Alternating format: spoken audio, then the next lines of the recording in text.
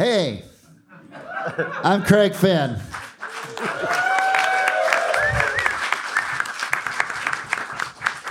This is my podcast. It's called That's How I Remember It. I started doing this last year because I was interested in the intersection of memory and creativity.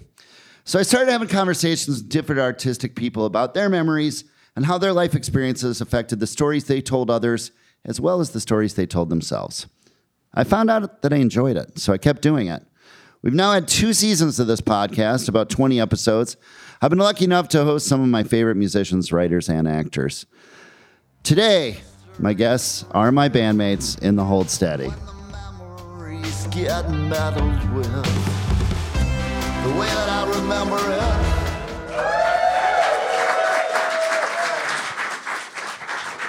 We've been playing in this band for 20 years now. The lineup has changed slightly a few times over the years, but this current 6-piece lineup of the band is now the longest running, so we can call this the classic THS lineup. We just released our 9th album, The Price of Progress, a month or so ago, and overall, it's been quite a journey. I'm happy to have these guys here to speak about what they might remember about all of it. This is the only second time we've done the podcast live, and this is the first time we've had more than one guest. So thanks for being a part of this history. A huge thanks to the Show Bar here at Revolution Hall in Portland, Oregon, for hosting us. Now, as I said, the challenge of doing this as a group is, not all talking over each other. We're both talking to the group here assembled live today, but we're hoping to create something that we can play for the podcast later. So to start, I'm going to try to direct traffic a little bit, the best I can. However, if you have something to say, please say it, and don't be too polite. You can yell out. There is editing. That said, I want to start this out very clean. I open up the podcast, each of these podcasts, with the same question, and I'm interested in a yes or no answer from each of you on this question, and only a yes or no to start. So no elaboration, etc. I'm going to say your name, and you give me a yes or no. The question is this: do you consider yourself to have a good memory, Steve? Yes. Galen? Decidedly no. That's 2 words. Sorry. Tad? No. Bobby? No. Franz? No. Well, good night. There you have it. I mean, I will say that one of the reasons I'm interested in this topic is I consider myself to have a very good memory, and these guys, Lena, often ask me questions about things that have happened, so I don't want anyone to be intimidated about memory stuff. But Steve, you said you had a good memory. Yeah. Yeah. What do you think is the best part of your memory? Like, what do you think is the things you remember better than other people? Minutia, technical details kind of things. Would that be like guitar stuff, record stuff? Yeah. I mean, that's a fairly common answer of the people I've had on the podcast. Musicians seem to really get into stats, and Yeah. But Galen, I know you're a baseball fan. I feel like it would extend. Your baseball memory seems pretty good to me. Yeah. Yeah, stats, that kind of thing. But it's all memory stuff that doesn't really serve me well in actual life. Well, that's what first of all, when I started this podcast, I thought every writer would say, I have a great memory and I'm telling the real story. And that's absolutely not been the case. But I have had this answer quite a bit of people who were like, well, my memory really works well for small details, arcana, etc. All right. Well, Tad, are there when you said you don't have a good memory, but when you do remember things, are there senses that are more likely to trigger memory? Taste, smell, etc. Yes. One thing that I think and like you were somebody I think that has a very good memory, especially when it comes to like whether it's details, the geography of things, people's names, which I'm like never been very good at, but using you as kind of maybe the bar or somebody that has a better than average memory. Mm-hmm. I'm impressed with your ability to sort of recall the specific details of things. But I think one thing that I do well is I can remember maybe circumstances around sort of what was happening and why, and rather than very specific details. And I don't know if this is like the way the memory works with like the prefrontal cortex of the details of it, or the overall thing that's stored in the hippocampus. Like I pick stuff up and I'll smell it. Sorry, did I lose you already? Fuck. That's a totally reasonable word to use. Yeah, that's the first use of that word on this podcast. Two seasons. What did I say? Hippocampus. Hey, whatever. Dude, totally into it. Bleep it out. But or weird details. I was thinking about this. I could probably, if we had to, get up and get through 6 Lifter Polar songs in the bass, which I haven't played. We haven't played in a very long time. I don't know why I'm able to remember that. Right. But I couldn't tell you, like where we played last month. Really, I'd have to like where were we? So I know that one thing that helps me is connecting some kind of sensory thing to it. I smell everything, which is which looks creepy. Like we were in a guitar store yesterday, and I was trying out this amp and grabbed a guitar that I wanted to use. And the first thing I do when I picked it up was like I kind of held it up to my face and like it took a deep breath. Like, get this guy out of here. But there's some kind of connection to that, and then the experience sort of starts to take shape, and I'm able to recall like something about it. I don't know. I have a light thing where a different light, the light of a day, like for instance, like California light is different than Minnesota light. And there was we've been here for a few days and it's been so beautiful. And the way the light was hitting the sidewalk, I was on a walk like yesterday. It really reminded me of home, of Minneapolis. And it's hard to explain. It's something I can't really put, but there's certain light things that really are evocative to me, and I don't have a good sense of smell or anything, but that's one that people don't say that often when I ask. But light to me is really light quality. Light quality, yeah, is really triggering for memories to me. I have on that, when you're talking about learning Lifter Puller songs, or being able to play. Bobby, here's a question for you: when you are, working on, we like for instance, we just put out a record. We have, you put out a record and you record it in the studio and it comes together. But then it gets to this point where we're kind of playing some of the songs live and you're kind of learning them again a little bit, right? I mean, I assume we all are. And how do you remember songs? Is it pure just repetition, or do you draw a map in your mind, etc.?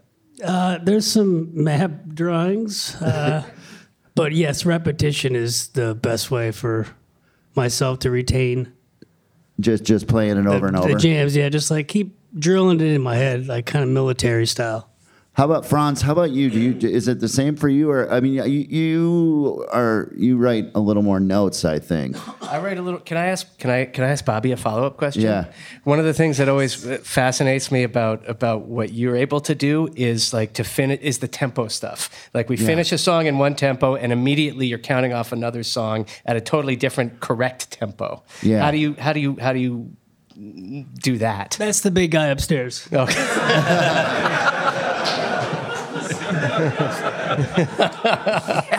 I have no idea. That's a great question. But you must pause and sort of hear it in your head. Yeah, there's a moment of breath you need to take, Quiet the mind.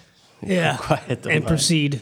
Yeah. How about you, Franz? You write. Yeah, some I notes. write a lot of stuff down because I have a very bad memory, and my memory is. I've discovered as I get older, my memory of things, especially from 10, 15 years ago, is completely unreliable.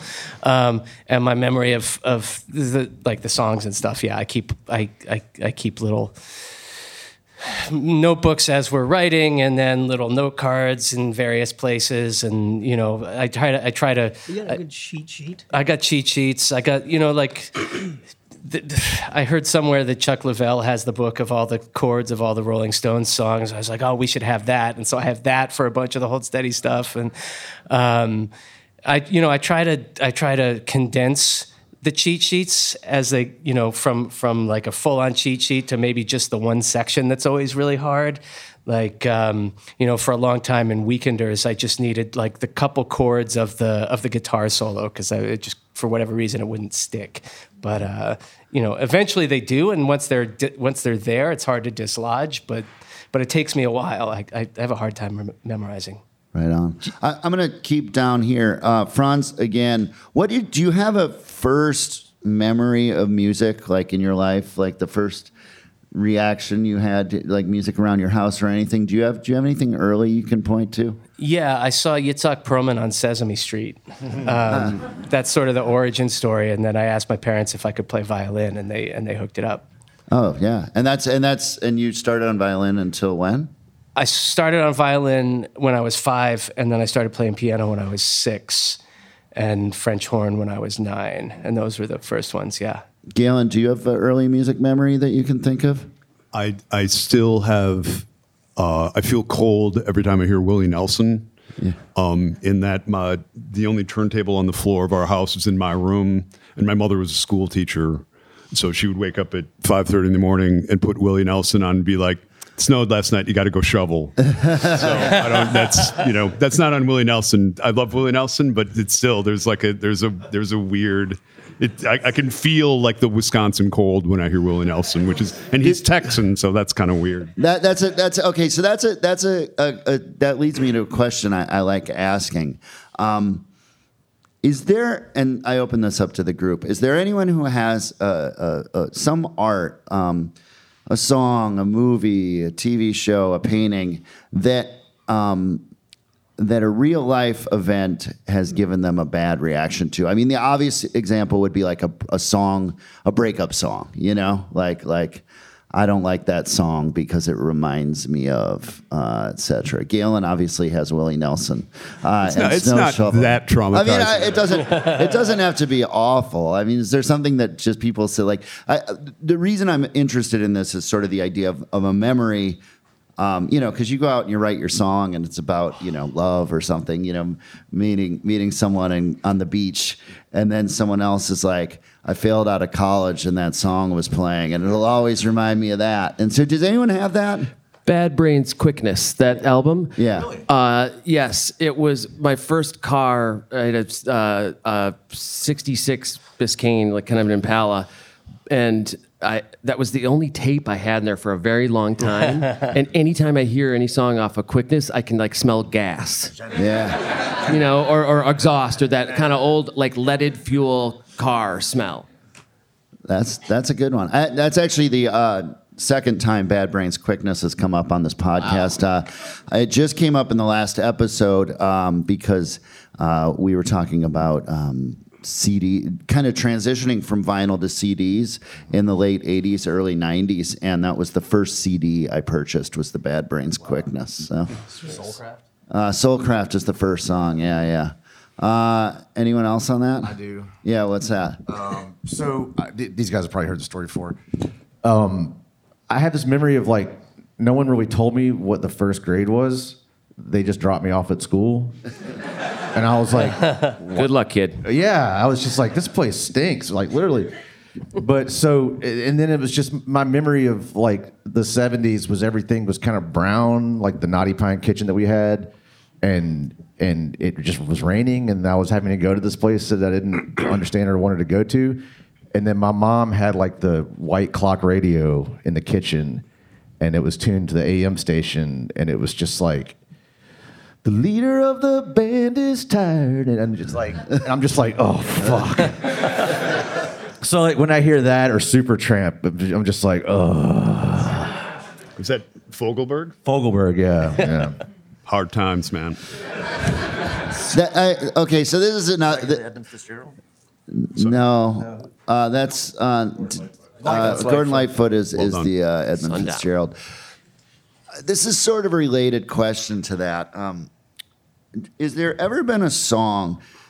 Actually, Rob Sheffield, who is a Hold Steady fan and a friend, has written some great books on music. And there's a couple. He does a great job of. He mentions going to college, and he was from the Boston area.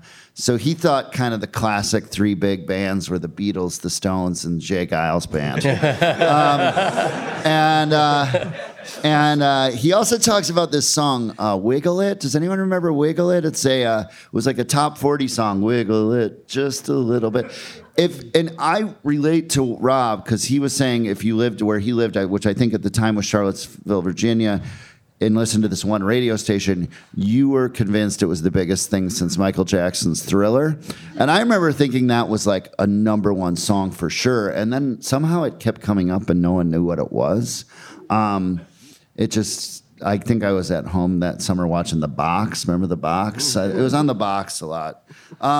Anyways, so I have a song that I remember from my youth. And it's... and I thought I imagined it because I never heard of it, but it always was in my head.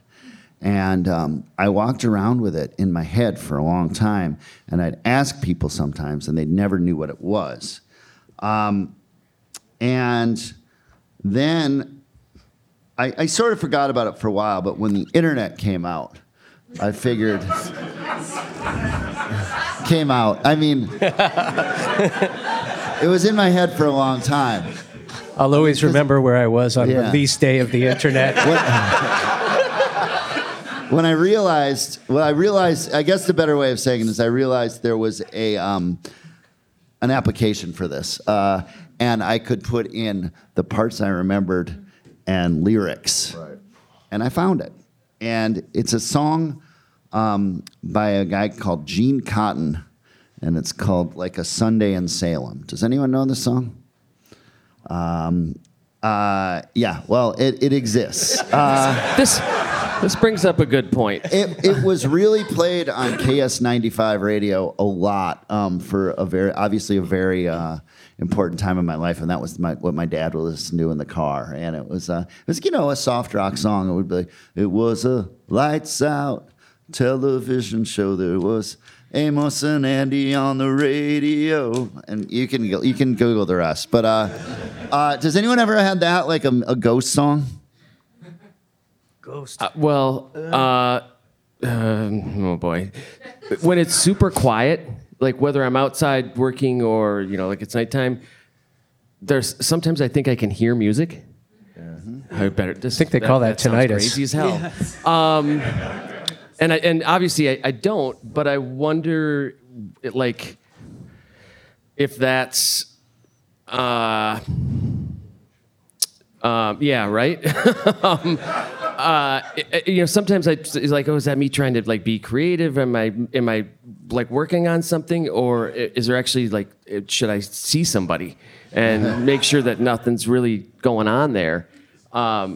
But when you talk about how we remember things, isn't it all linked to sort of we've all got these sort of stories that inform sort of how we think about things or give us perspective on who we are and who in relation to everybody else, which aren't always I feel like especially today, facts are less important. Yeah. And it's more about the story that you're trying to get across. Well, this is really the sort of the heart of why I started the podcast, was this idea of we build these stories sometimes on shaky foundations, and they cannot just be the stories we tell everyone else. They can oftentimes be the stories we tell ourselves. And that's specifically more, yeah. And that's when so this leads me to this question.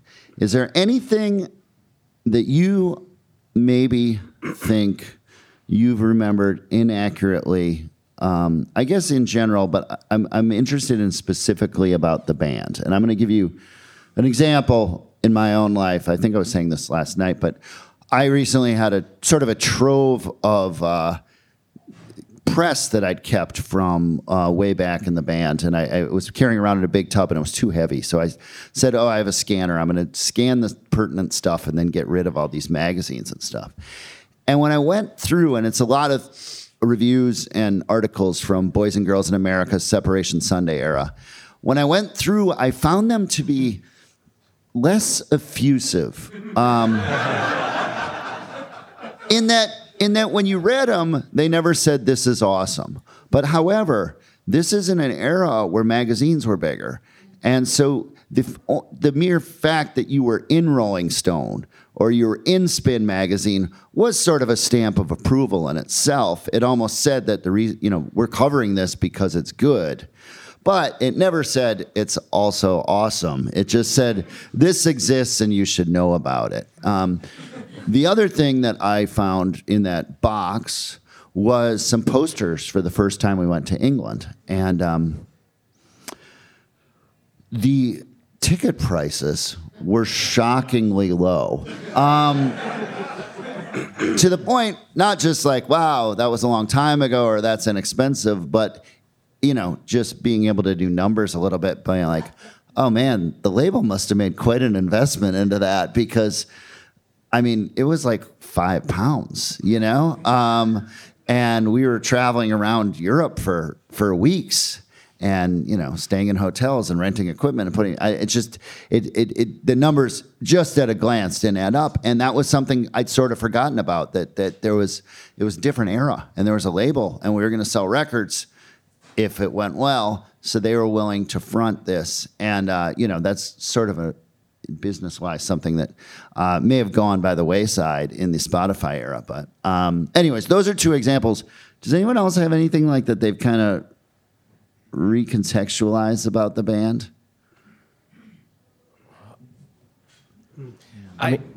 The band, especially because it's obviously such a massive part of my life, I feel less and less confident about what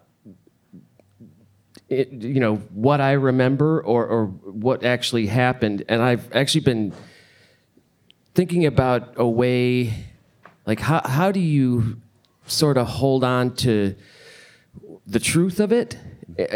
Because you just need data or facts, or because there's so much confirmation bias in everything, and how I remember it is, quite frankly, how I want to remember it. Sure. And that has nothing to do with what actually happened. How about you, Franz?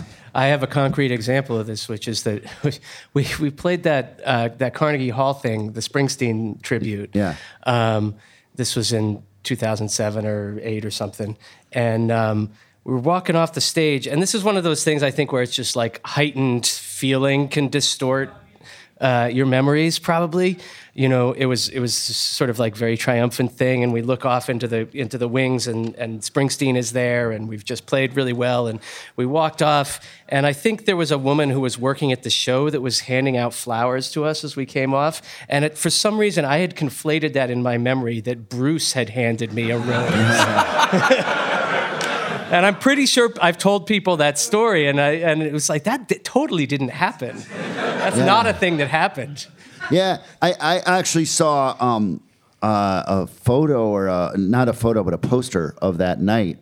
And we were there with a bunch of artists, but, when we walked off stage, Springsteen was there, and it erased my memory of every other artist that was in the building. And geez, there were a lot of great people there that night. Like looking back, it was Patti Smith, and it was Steve Earle, and it was Josh Ritter was there. Josh Ritter. Ronnie Spector. North Mississippi All-Stars? A lot of great. Were they there? I think so, yeah. Yeah. Actually, yeah, I think they were. There was a lot of great things, but all of a sudden Springsteen comes and it's just like wipes the slate clean, Seeing pictures of that now, we look fucking crazy. Yeah. Like, whoa, what was going on? So, The Price of Progress, our 9th album. I love doing this. I went and checked historically for some other great 9th albums in the history of rock and roll. We are putting this up against AC/DC's Flick of the Switch, Aerosmith's Permanent Vacation, Cheap Trick's The Doctor, Kiss, Music for the Elder, No bad jams. Metallica, Death Magnetic, Motley Crue, Saints of Los Angeles, Rush Signals, Van Halen for Unlawful Carnal Knowledge. Gets a little better here. The Who, Face Dances. Pink Floyd, Wish You Were Here. Rolling Stones, Beggar's Banquet. Well, okay. Beatles, Magical Mystery Tour. It's hard to count, but let's say that. I mean, I just don't know which albums to count. You know what I mean? When you get into the singles, Exactly. Similar, the Kinks, the Percy soundtrack. And I was mainly looking at bands, but I'll just say David Bowie's Young Americans and Elton John's Captain Fantastic and the Brown Dirt Cowboy. Galen, which of the above-mentioned albums do you think The Price of Progress most resembles? Yikes. Signals was a bit of a departure for Rush, I would say, but I wouldn't say this new record is like I don't think it's like an artistic reinvention of any kind. Well, I wouldn't say Signals was either. I mean, it was kind of synth heavy for Right. I guess I know more about Rush than I care to admit, but spoke like a true bass player. I think you mentioned Disintegration at some point was the Ninth Is that Cure the record. ninth or the eighth? Is that the ninth? Okay, I don't It's know. the ninth. Is it okay? Disintegration by the Cure just kind of beat most of those. I mean, I would love to say it's our Young Americans, but that seems like a bit of a stretch. Is it our Magical Mystery Tour? I would love to see him in kind of bunny ears or something. I don't know. It's not a very whimsical record. I don't Well, think. maybe not. I mean, I was looking at it and I thought it is. I think as far as our records go, maybe one of the more cinematic, and in that case, maybe the Percy soundtrack by the Kinks. I'm a big Kinks fan, but I can't say I'm familiar with I that think record, God's though. Children's on that, right? Okay. I believe. Anyways, anyone else want to draw a parallel and don't say Cheap Trick the Doctor, please? I didn't even know. I What don't that even was. know that record. Yeah, I I was didn't even like, know what that what? was. All right. So here's a historically fascinating question. I think. Let me have a clarifying question first, Bobby. Did you ever see the Hold Steady before you were in it? No. No. No, Okay. sir. All right. So that puts Steve and Franz, who have both had time in and out of the band. Steve, you saw the Hold Steady and played some shows with the Hold Steady before you were ever in the band. Actually, with two different bands, with the Secret Service and the Bloodthirsty Lovers. What's a memory of that? Your reputation preceded you, both in behavior and lyrical content. And so, Is that the night you threw up? Huh? Is that the night you threw up, or you kind of spit up? I should say rather. really? No, that was We're in letting it all Memphis. hang out here. That was in Memphis. That was Okay, yeah. I don't remember where you saw the first thing we saw. I mean, it was the art space in Birmingham, right? No. Yeah, or the Earl? I don't know. Was it the Earl? No, that sounds right. Maybe we're in It was. Birmingham. I believe it was Birmingham. Because I remember Where all we the, had the whiskey thing? Yeah, yeah, No, yeah. but because we had already sort of really. Yeah, because See, all that's the- like all- I know nothing. all the CMJ was after that and stuff. okay. So, but yeah, I mean, it was my first, time seeing you, and it was like that was a specific thing, and my biggest memory, and I'm not trying to get any favors or anything, but I tell a story all the time. My biggest memory is like I got a copy of Sep Sunday, and I was just looking at the liner notes or whatever, and I don't often do this because I'm a dumb guitar player, but I remember just reading the lyrics, the printed lyrics, and I was just like, Jesus Christ, this is amazing, I hand wrote all those. It was a nightmare. Really? Yeah. Wow. So yeah, that was my takeaway from the first time seeing it. And Franz, I think this is kind of a fascinating thing. After you were not in the band, I believe you saw us one time in Toronto. Is that correct? Yeah, I came to the show in Toronto. And where was that? At the Phoenix? Maybe it was. Yeah. And what a was big that theater. like? It was weird Yeah. for all kinds of reasons. I I guess I had never seen a Hold Steady show that. I mean, even in the early years, the first time I saw the Hold Steady was I was going to jump up and play a couple of songs. Yeah. Honestly, it looked y'all looked dour, which I was going to say it's not surprising. Maybe. I'm not sure that's surprising at the time. which wasn't what I expected. You know, everybody was in black, and everybody except Craig was sort of a little like this. Yeah. That's what I remember Could of be. it. I mean, I think of that era as being tired. Yeah. Which dour and tired are close, are bedfellows, I guess, right? What year was it? You remember? 2014, probably. It was Teeth Dreams tour. Oh, was it Teeth Dreams? Was it that late? It was. I was living in Toronto. It would have been 2014, probably Okay, fall yeah. of 2014. Yeah.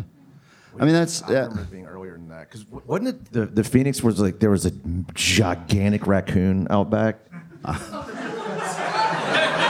I'm not kidding. This trash panda was like huge. Toronto has I do remember Toronto has that. the largest population of urban raccoons. Just a fun fact for you. I don't know. It was Cheap Girls opening, if that helps. Okay, yeah, that was 2014. You're right. Yeah. Yeah. I could see that being dour and tired. Yeah. Oh no, that was yeah. I mean, my takeaway was like it didn't look like there was a lot of fun that I was missing out on.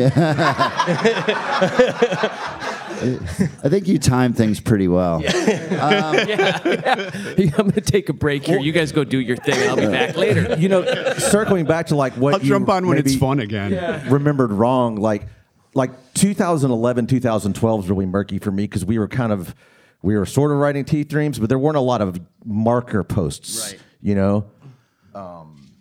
And so I think having endured that, we might have been a little shop worn at that point. Yeah, I think that's right. I have. Well, I want to talk about that for a second because, one of the things I really remember, clue in on memory wise, is geography and like venues. And I feel like when you're changing your venue, on tour, traveling, even doing these residencies, there's a change of scenery that makes me really kind of lock into things like that happened there. For that reason, I've talked to other guests on this podcast. Studio memories. You don't make a lot of memories in the studio. You work, you go to the same place every day. And I look back on Boys and Girls and Stay Positive, which were recorded in the same studio with the same people. I can't differentiate them in my mind. They all those memories are kind of together, being in that space with those people. So I'm talking about the price of progress here. Does anyone have a memory from the actual making of the record that's not musical? Like I nailed that one part. I know. I know where this is going. But I mean, because I don't, to be honest. I remember. I couldn't even. Oh yeah. I don't know if we want to. I don't know if we want to talk about this. Come Might on, upset Literal people. trigger warning. Yeah. Come on. It was the only record we made where there were guns involved. Yeah. There was a shooting of guns. And, Shooting of guitars. Yeah. So we were like, it's in a rural area. It's like upstate New York. There's like a lot of like woods and land around. And I live in the country now where there's, bears and coyotes Yeah. and fisher cats and all kinds of crazy shit. So Josh Kaufman was visibly uncomfortable about just the notion of the firearms being around. It freaked me out too. I mean, But so you have a lot of downtime in the studio where you're not doing anything and someone else is, So we're like, hey, let's get our Telecasters. Yeah, there's a and woods shoot. right behind them. Like, hey, can we set up some cans out there and just hang out and kill some time? So and Josh was like, don't do that. And then so we had to sneak. It was like total like hood rat ninth grader shit. Like, yeah. And we're like ducking down past the windows. And then we shot our guitars. and then there were gunshots that you could audibly hear from the studio. They're at it again. So And it's sneaking. It's not that hyper rural that neighbors were miles away or anything like. Yeah. It was more on top of a hill. Maybe it's the last Hold Steady record with a lot of guns around. Yeah. Maybe, I don't know. There's a time and a place, but Okay, so one of the things about the Hold Steady, and I think this applies to most of us, when we started the band, Ted and I were in Lifter Puller, and and I think most of us, if not all of us, kind of came up with punk rock, indie, and all that. And I know for me, classic rock was sort of. I knew the stuff through osmosis, but I hadn't done deep dives in a lot of things, even in things like the Rolling Stones, you know? So like in my late 20s, as Lifter Puller was breaking up, I started going to record stores and buying like $3 records and, you know, getting Let It Bleed and Exile on Main Street and other classic rock records, which ended up kind of being some of the foundation of the Hold Steady sound. But I wondered if anyone... One thing that I found was that I sort of had to put things, my own rock and roll knowledge, rearrange things and understand that I'd skipped certain things. So I realized that, that came first. For instance, one of my favorite bands was and is the Psychedelic Furs.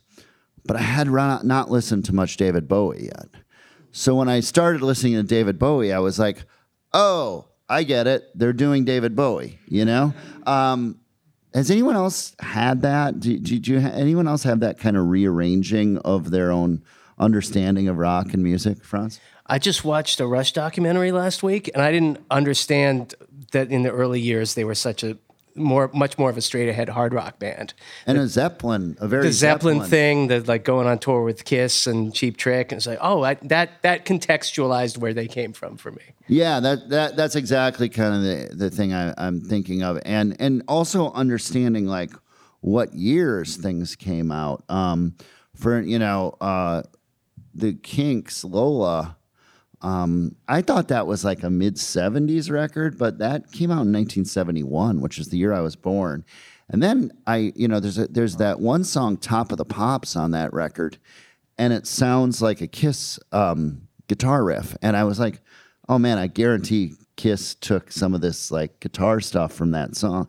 Kiss started in 72, 73. And so piecing those together is very interesting to me. I don't know if it's something that still goes on. For instance, also Lou Reed, like, thinking about, Bob Dylan. I guess Lou Reed wouldn't have been doing Lou Reed if there wasn't Bob Dylan talking fast, right? So with all that thought, I have a couple other classic rock kind of questions. And this is a big one. Do any of the five of you guys like The Doors? What? No way, Gottlieb. I Yeah, man. I like him on a song. I like. No, but I won't turn off like the throwaway pop shit. Anything that is not going to make somebody think that he's a poet, man. He's a shaman. And I like them from an LA session. As somebody who's interested in session work and studio and technology, I like them from a Los Angeles recording. Mm-hmm. Like I like the way, like I heard Riders in the Storm, and I was like, this fucking record sounds great. Yeah, but it's the Morrison thing I just can't get with. But I don't own any albums. But yeah, I don't either. But I think it's funny because I think had we been up here 15 years ago and done this, I would have been like, "Fuck those guys," and they whatever, strong opinions. And now I'm like, I don't know what's so bad about them. I think what seems to be what people respond to or react to is what other people think or say about the Doors, and aren't thinking about it necessarily super objectively or critical of like, let's just look at the talent here. It might be my next podcast because I've been thinking a lot so much about the Doors because at some point it became a very kind of basic indie opinion to like really hate the Doors. Yeah, slag the Doors or the Eagles or and whatever. I can't tell if it was the Val Kilmer movie that like made them sound. People can like what they like, but I feel like the Doors. It's just everyone. Not liking the Doors is a badge of honor for a lot of kind of indie people. Or Steely Dan, Gottlieb. But the Doors in particular. And I was thinking. And I actually have come around to really like the Doors. The Soft Parade record, especially. I did an interview in like the mid 2000s where somehow I said I hated the Doors, and it ended up on my goddamn Wikipedia page. And I had to thank you. I had Brendan help me get it off of there because my opinion has changed, and I'd like to use this, historical document to say I like the Doors. But here's my thing. My thinking on them is when you're talking about like the druggy shaman poet. That's what I like. And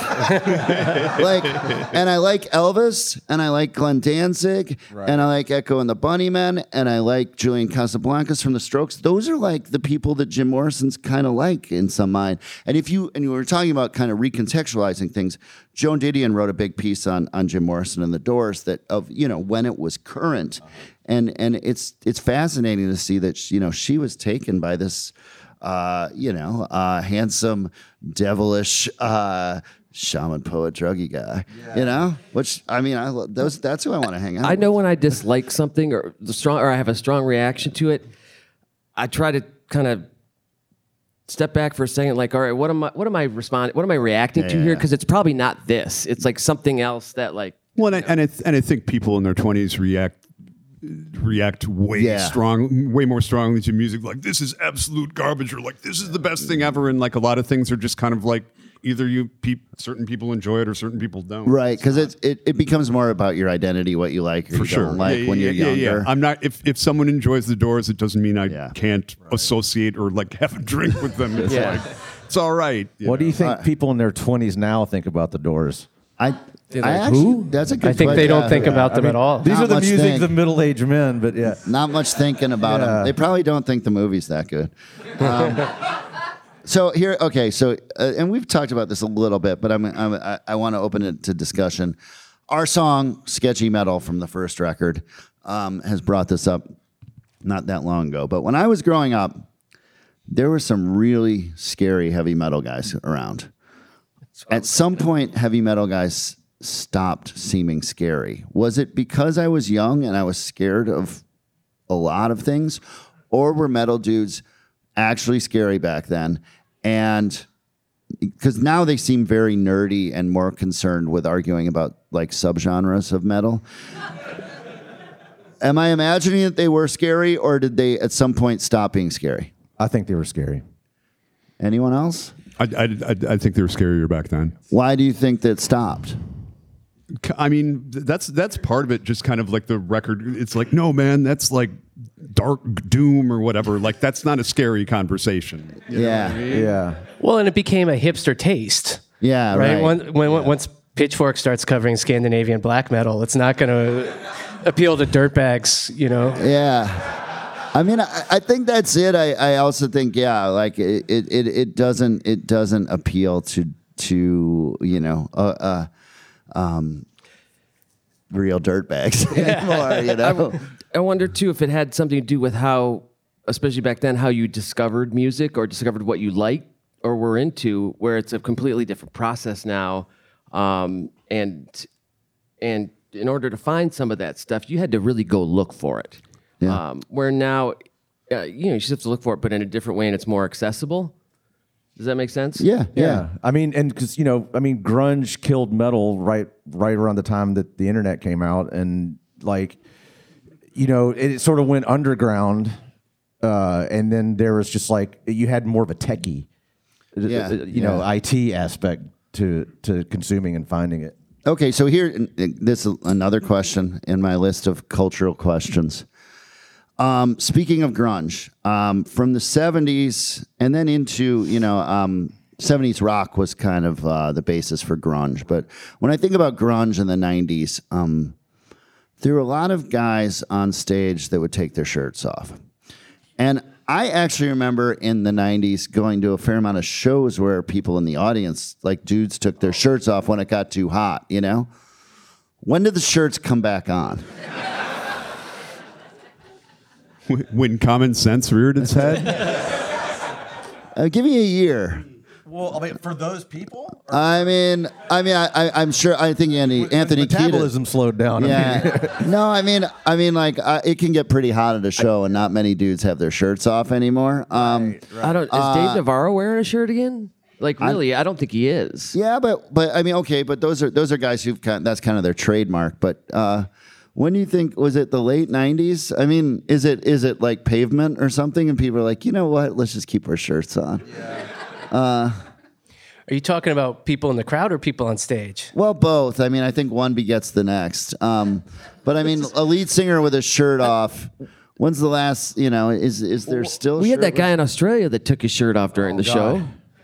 So He it's was an still outlier. happening. He was an outlier. There was someone in London with their shirt off in the show, but Isn't it sort of the same thing you were just saying? Like the bands were looking at 70s hard rock acts for inspiration, and having a shirtless front man is a 70s hard rock thing to do. And so once you move away from that, that's not part of the inspiration anymore. That's probably true. Although I would say 80s hardcore wasn't really looking to Led Zeppelin. They were reacting against, but Rollins certainly I couldn't wear a shirt. I saw a video of Fugazi doing Waiting Room, and it's like, it's a Fugazi show, so it's like very egalitarian. And it's just a bunch of, no one has a shirt on. They're just going like this. Yeah, like I feel Guy always took his shirt off too, right? Yeah. Do you think like when indie rock is so-called kind of got a real foothold, that it kind of tamped down the machismo a little bit? Which That's what I'm wondering. If like Weezer and things like that came and said, it's not. Being Robert Plant isn't the thing. Hey, I'm Craig Finn. Here on That's How I Remember It, we often talk about music, so I wanted to mention DistroKid and their new app for iPhone and Android. DistroKid makes music distribution fun and easy, with unlimited uploads and artists keeping 100% of their royalties and earnings. Over 1 million artists rely on DistroKid to get their music into Spotify, Apple Music, YouTube, TikTok, Tidal, Instagram, and all the major streaming services. With this app, you can sign up and pay for a new DistroKid account or sign into an existing one. You can upload new releases. You can get notified when you've earned royalties, edit your account details, check your streaming stats, add lyrics and song credits, edit release metadata, and so much more. The DistroKid app is now available on iOS and Android. Go to the App or Play Store to download it. All right, so how about some audience questions? Anyone have a question? And also, if you can, and if you already have your hand up and you already, it's fine. But if you can make it somewhat about memory and creativity, or twist it in some way that it applies somewhere in the ballpark. All the way back in the yellow. Yeah, so he's asking about a show in 2008 in Billings, Montana. We played with the Loved Ones, and it was a MySpace secret show. Yeah, and Craig, when you guys came out for your encore, I kissed you on the cheek. Oh, that's a big no-no. No touching. Do I remember? I do not remember that. I was kissing. No. I do remember the show. I remember the show in Billings, Montana in 2008 with the Loved Ones. And if I remember right, we went to a bar. I wonder if these guys remember this. And this is actually, you bring something up because this is an interesting question about I wanted the idea of when you play all these shows, whether you remember something like that or it's just another show and then you get in the bus and you roll out. Obviously, I don't remember the kiss on the cheek. I do remember going to a bar not far from where we played, and it was really hostile. And the guy, I ordered a beer, and the bartender said, well, here you go. You can have this one, and then you can get right on along. And there was like a pretty rough crowd in there, and they and maybe I was sort of as I stayed there and kind of drank the beer as fast as I could, I got kind of like maybe like a white power kind of vibe from some of the guys in there. Wow. And I can't remember who was with me. I wouldn't have gone there alone, but I think we were in a small group, and it was like leave. So I do. That's the kind of thing that gets etched in your memory. But yeah. So yeah. Another right there.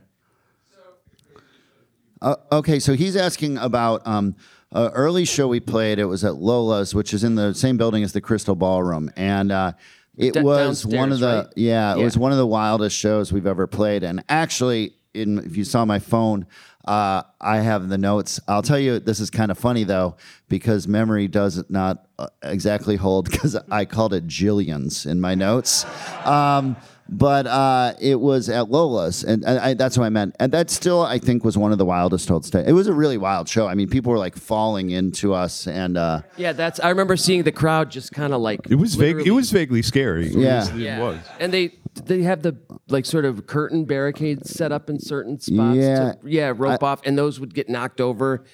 It's I funny believe- because I didn't remember that at all until you said it, and now it's like. Oh, I remember yeah. there being either a tiny stage or a no stage. It's like maybe it's like 6 inches or something. So, do you remember that show, Franz?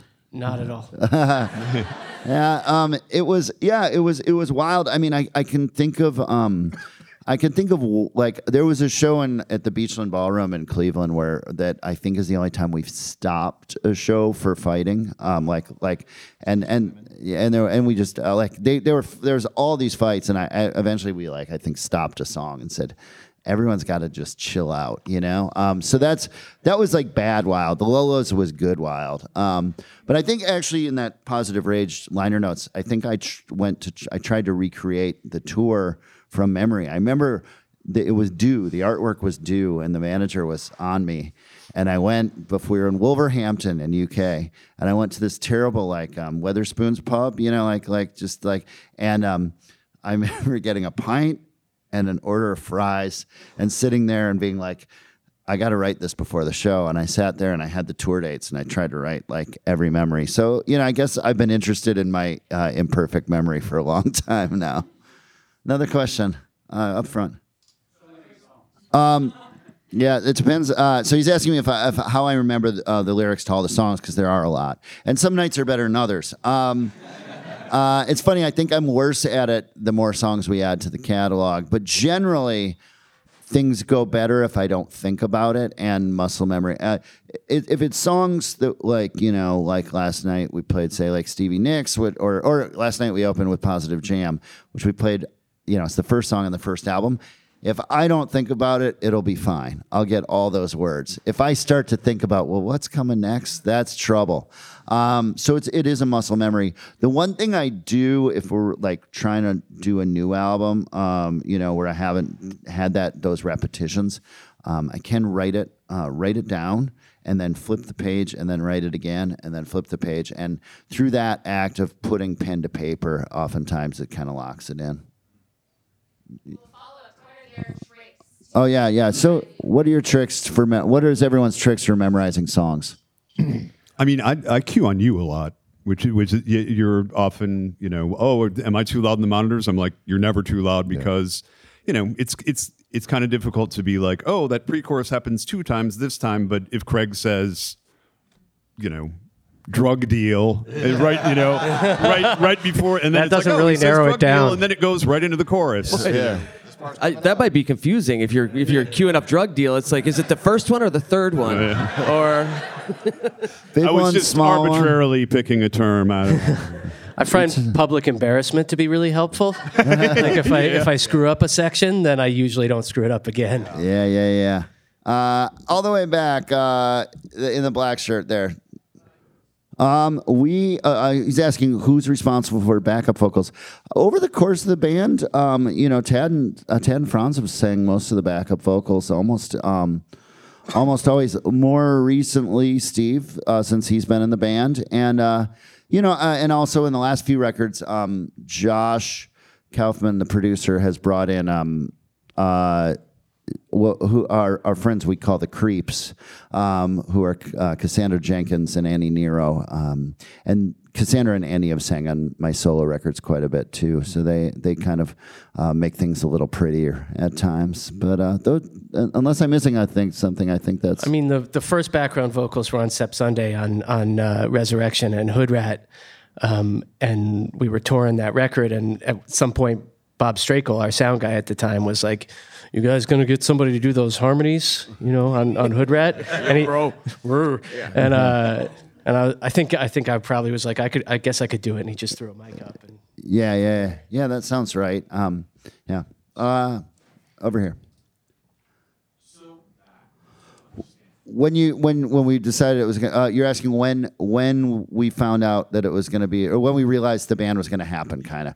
So I can speak to this because it was, for me, the way I understood it was very there was a very good moment that we had this meeting at Hi-Fi, which is a place Galen used to work. We all used to hang out a lot. It was 169 Avenue A in New York. And we were going to bump up after Almost Killed Me to, we were releasing Separation Sunday, and we were going to put the record release show at the Bowery Ballroom, which is, a bigger venue than we'd played, but we thought we could do. And I was dubious that we were going to be able to get the people in there. And I remember we had this meeting, and it was kind of like, the tone was kind of like, can't be shy. You got to invite everyone from your work, And then the Village Voice, we went to South by Southwest, and the Village Voice did an article on us, put us on the cover for the first band in like a decade or something. And the show sold out like that day or the next day. And from that point, it felt like it was off to the races to me. That's my version of the story. Does anyone else have? It wasn't, it kind of, I don't know, it kind of accelerated like pretty quickly right off the bat. I mean, it's not, we weren't U2 or anything, but it was, we were playing bigger venues than I thought that we were going to play ever, like pretty quickly. Yeah. I mean, it was the second record, really. Okay. I mean, that's pretty quick. Sunday, yeah. No, it felt quick. I actually, the first show everyone went to on my own, this is very tied into this, because I've always said it was Styx at the St. Paul Civic Center on the Kilroy Was Here tour. But to be honest, I actually saw 70s teen idol Leif Garrett. And I saw him at the Minnesota State Fair Grandstand, which I have not been there since, but we will be returning on September 2nd to play a show there with Bob Mould. So it feels like very good full circle. And I don't know why I thought saying Styx was cooler than Leif Garrett, because Leif Garrett's acted a lot more rock and roll in his life than Dennis DeYoung. But everyone else? I mean, my first concerts were kind of chaperoned, like with my parents or my older sister. But the first show that I went to intentionally on my own was The Descendants and Dag Nasty at the Antenna Club, because it wasn't like okay, you're going to the arena. It was like, I'm just getting dropped off and I'm going, with some friends to this show. It was exciting. Yeah. Again, the chaperone thing is kind of tricky in that I bought tickets to go see the Stranglers and Wall of Voodoo, and that was an all ages show. And then like it split, and Wall of Voodoo was at a bar called the Palms in Milwaukee, which was like in a horrible neighborhood, and it was a dark place. But my mother took me, which is super cool. And she was, she sat in the corner like reading a magazine or whatever, and like out, on the ticket it said, doors at 8, and I'm just like, I'm not missing anything, man. I'm gonna be there at 7:30, and then like nothing's. Wall of Voodoo went on at midnight, I'd imagine. They didn't have a sound check party. Yeah. My mother must have brought a lot of magazines, I guess. I don't know. Faye Polivka's been to a lot of rock shows, though. She's been to a lot of rock shows, a lot of Hold Steady shows. She's a fan for sure. The first show that I went to, where a bunch of us loaded up in a car and went, was, and I can't remember what was first, but I think it was Red Hot Chili Peppers and Appliances in a room that was probably half the size. And it was right after the Hillel, the guitar player, had died on the Uplift Mofo tour, and D.H. Peligro was playing drums from the Dead Kennedys, and Blackbird McKnight from Parliament was playing guitar. And to this day, it's one of the best shows I've ever seen. Appliances is really good too. Yeah. They were like an Artie Madison punk rock band. And they were playing like an advanced copy in between sets of the CD, and I was like, what the fuck is this? And I actually went up to and it was like first show I'd been to, I don't know how to behave, and I went up to the sound guy, I was like, hey man, what is this? And he was like, it's Jane's Addiction. Wow. And it was nothing, an advanced copy, nothing shocking. How about you, Bob? My first experience was Survivor at the State Fair as well. Nice. So kind of weak, really. Coming back. But was that chaperone? Was that with your dad? Yeah, it was a chaperone with Matt Kronk. Okay. Yeah. Old high school friend. Yeah, good. Franz? My dad drove me and my buddy Ken to the Portland, Maine Civic Center to see, it was a package. It was Screaming Trees, Soul Asylum, and Spin Doctors. Nice. I realized that my first unchaperoned was the Kinks on one of those later like Come Dancing kind of era, State of Confusion maybe, something like that. Anyways, I actually think this is it. We are no. I think it's time for us to move on to the next part of the day. Thank you guys all for being a part of it. Thanks to the band.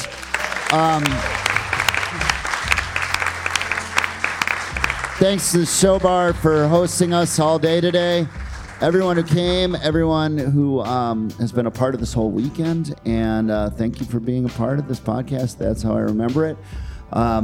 We do have a lot of great episodes that you can check out wherever you get your podcasts. Listen and subscribe. Thanks so much.